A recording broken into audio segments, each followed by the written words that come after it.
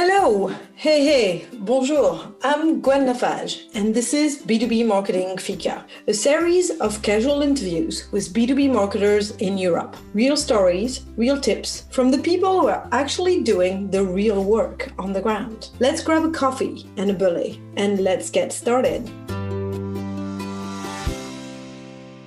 Hello, today my guest is Mikko Luhtava. He is head of marketing at Vainu. Vainu is a software company that offer real-time company data platform for sales and marketing. Welcome, Mikko. Hi, Gwen. Thanks for having me. My pleasure. So welcome to this little fika. I hope you have your coffee ready. I do. I have my Turtles mug in front of me, so I'm perfect. Great. Yep. Let's start. So you've become VP of marketing for Vainu quite recently, about less than 2 years ago, right? Yeah, just over a year and a half ago. I was running our New York office on the sales side before, and then came back to Finland. We had a daughter on the way, so it was a logical time to come back to Helsinki, and then I've been running the marketing team ever since. Yeah, makes sense. And so you switched from sales to marketing. Can you tell us a little bit about that? It was like your own decision?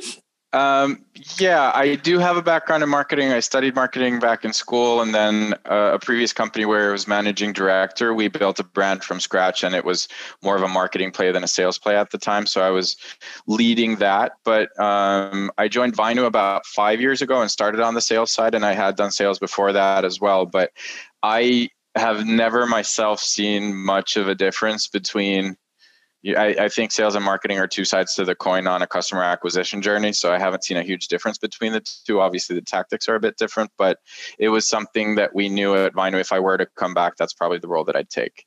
Right. Okay. What does your team look like? We're a total of 10 people. Vainu has offices across Europe, and how we've set up the marketing team is that we have 5 people responsible for different disciplines globally. So somebody's leading content marketing, somebody's leading online acquisition, customer marketing, and so on. And then we have somebody responsible for every single geographic market where we're in. So Sweden, Norway, Denmark, Finland, the Netherlands, and that's how the team is set up. So kind of a matrix organization there. Yeah. Okay. Interesting. And so Vainu's been through a pretty big transformation in the past year or so. So from you said being in the US and concentrating yourself again on the European market. Yep. So we provide how we phrase it these days is that we provide GDPR compliant, reliable, and detailed information on companies, and that it updates in real time. And we had been growing fairly quickly. We started back in 2014, and then grew very quickly across Europe, and then expanded to the States as well. But we noticed that from our existing customer base, we were seeing that the types of companies that really used us were on the larger side. So, mid-market and enterprise, and really using our data across all of their different customer interactions. So we wanted to go up market. And then why Europe specifically, we noticed while being in the States that just how Americans and Europeans sell is a bit different. The need for data is a bit different. America is very high volume, and it's focused on emails and phone numbers. Obviously, with GDPR, that's a bit tougher to even do in Europe. But then also, the information and the way that people sell is a bit different. So we ended up then kind of refocusing, and we wanted to focus on GDPR compliant data and specifically in the European market. What would you say is the biggest difference on how like American sell versus European? Are they more aggressive? In style, definitely. It's a lot more to the point. It's a lot more high volume. I think in the States, a typical sales cadence will have like 16 touch points. In Finland, for instance, where I'm out of right now, the prime minister's phone number is on the website, so you can just call. They probably won't pick up themselves, but it's an option. And usually if you make 3 phone calls, you're going to get a hold of somebody. So it is definitely a different, just the quality of conversation needs to be better, I feel, in Europe in terms of the well, I think the quality of the conversation needs to be good everywhere, but in the States, it's more of a volume business to even get a hold of those people and get in front of them and get the conversation flowing. And in Europe, that's a bit easier.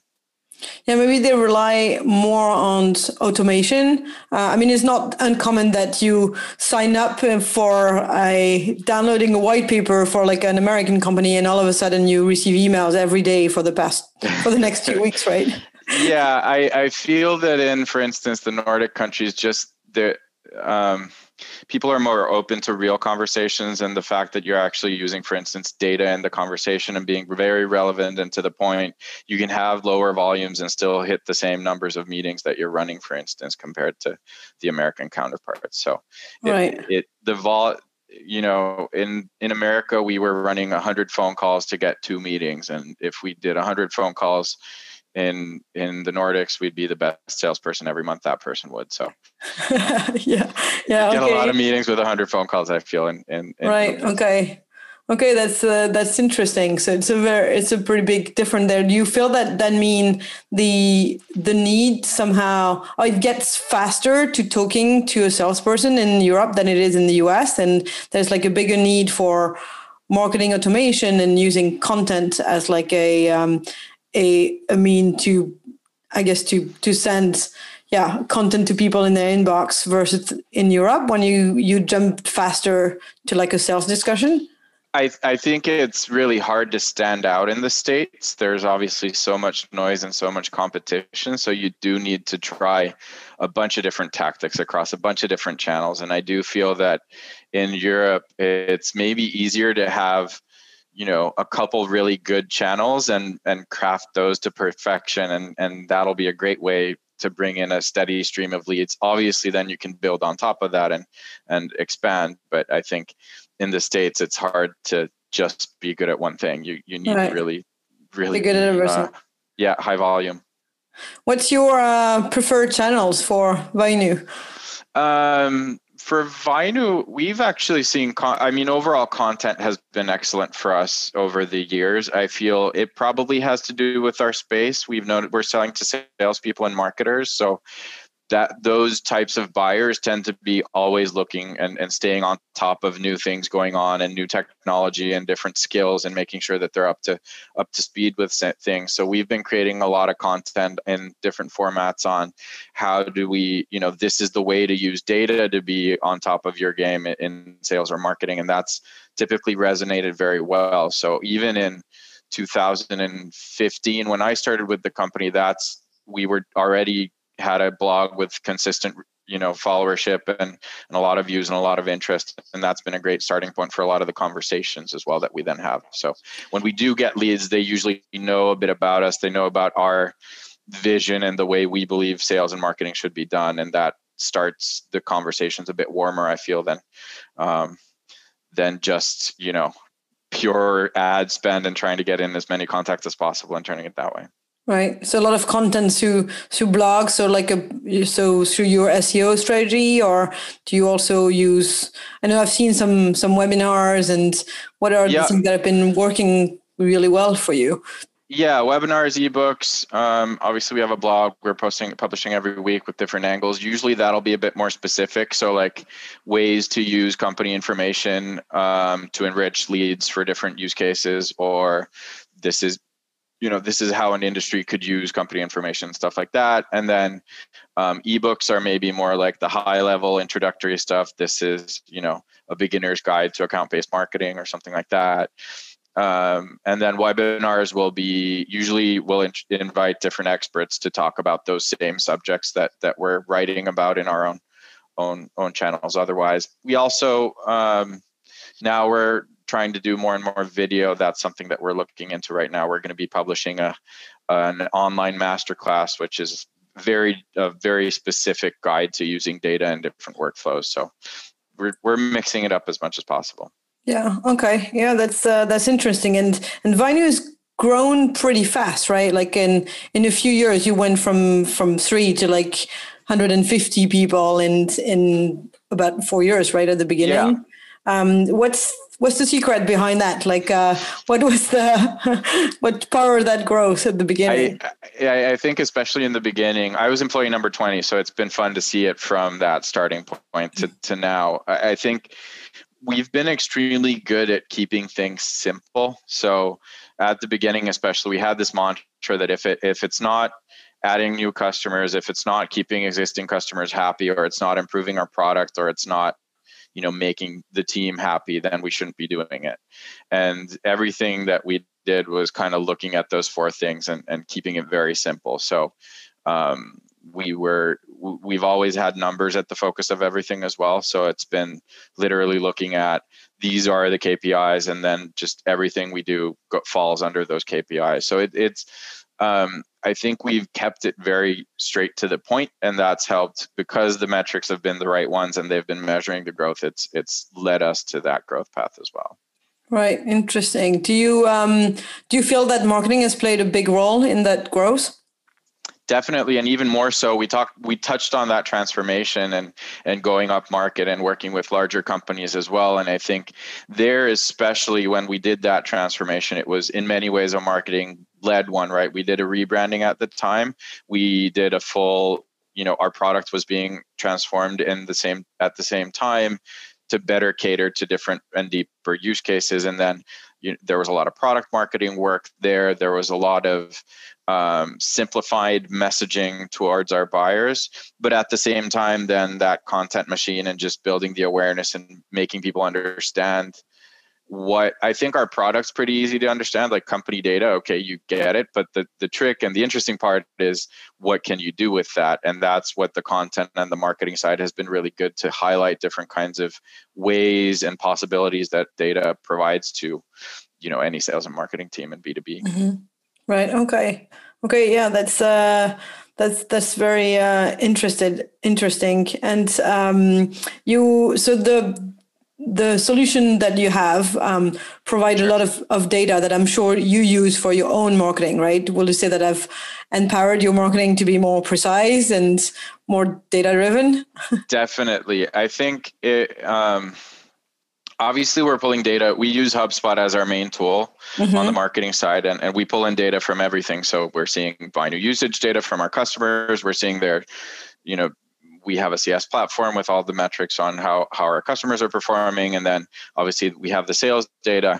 But then the kind of missing piece is understanding what's happening in the different companies that we're interacting with, and that's where we bring in the Vinu data into all of our systems. So it's like, if I get 100 ebook downloads and I know nothing about the companies where these people are working, it's very hard for me in B2B to know which leads I should be following and which ones not. It's an obvious miss. But then, for instance, Vinu, we're interested in companies that of a certain size that have a CRM or marketing automation tool in place. And the fact that we see what systems they're using right away when they convert into leads, for instance, helps us be more personalized and more, more tailored in our outreach when we're talking to these people, and really show that we actually understand what they're going through and how we can specifically help them. So I would hate not having that type of information when working with leads, because it's made our life a lot easier for sure. Yeah. Okay. That's of course. I mean, of course, I wouldn't expect less than you use your own product, and so it integrates perfectly with HubSpot. And what kind of other tech tools do you use? Yeah, I mean, we use a ton, obviously. HubSpot's our main workhorse, and again, bringing in data from different systems, and most of our operations run through there. We use Ahrefs for SEO, obviously running different ads tools to work on the paid acquisition side. But I'd say most of what we do runs through HubSpot. That's clearly the core piece in the puzzle. So do you use HubSpot both for your CRM, marketing automation, and your website CMS? Website marketing automation. Currently, our sales is in a different platform, but we are planning to have everything in one system. Yeah. Okay. Interesting. And any other tools that you recommend as part of your marketing tech stack that you think are like super useful? Well, maybe at least for us, it's not really a marketing tool, but just an overall management tool. But I've noticed that we're 10 people and different markets and different responsibilities. At our marketing team size already, documentation and the importance of that has gone up significantly. So we use a tool called Notion for just dumping all of our different how-to guides and different processes and stuff in there. And that's been something that makes life a lot easier because again, if we organize a webinar, it can be run in 5 different languages or 6 different languages across different markets by different people. So the fact that we want to be sure that we're running the process the same way in all different markets is sometimes a challenge. So making sure that we're good at documenting everything has been key. Nice. That's Notion. Yep. Good tip. Sounds great. And we touched a little bit about the structure of your team. Is like everybody reporting directly to you, or how's your team structure? Yeah, it's a matrix organization. So officially the local marketing managers are under the country organization. There's a country manager that they report to, but they're also a part of all the marketing meetings. So basically they know everything that's happening in Sweden, for example, and everything that's happening across the marketing team. And it works well because obviously locally, if I'm marketing in a specific country, the fact that I can understand exactly my market and how people are, the narratives and storylines going on in that market and be current and on topic with the things that are happening in the market is very valuable. But at the same time, there's obviously global efforts that we're doing that'll have benefits of scale. So kind of tapping into both resources has been very helpful for us.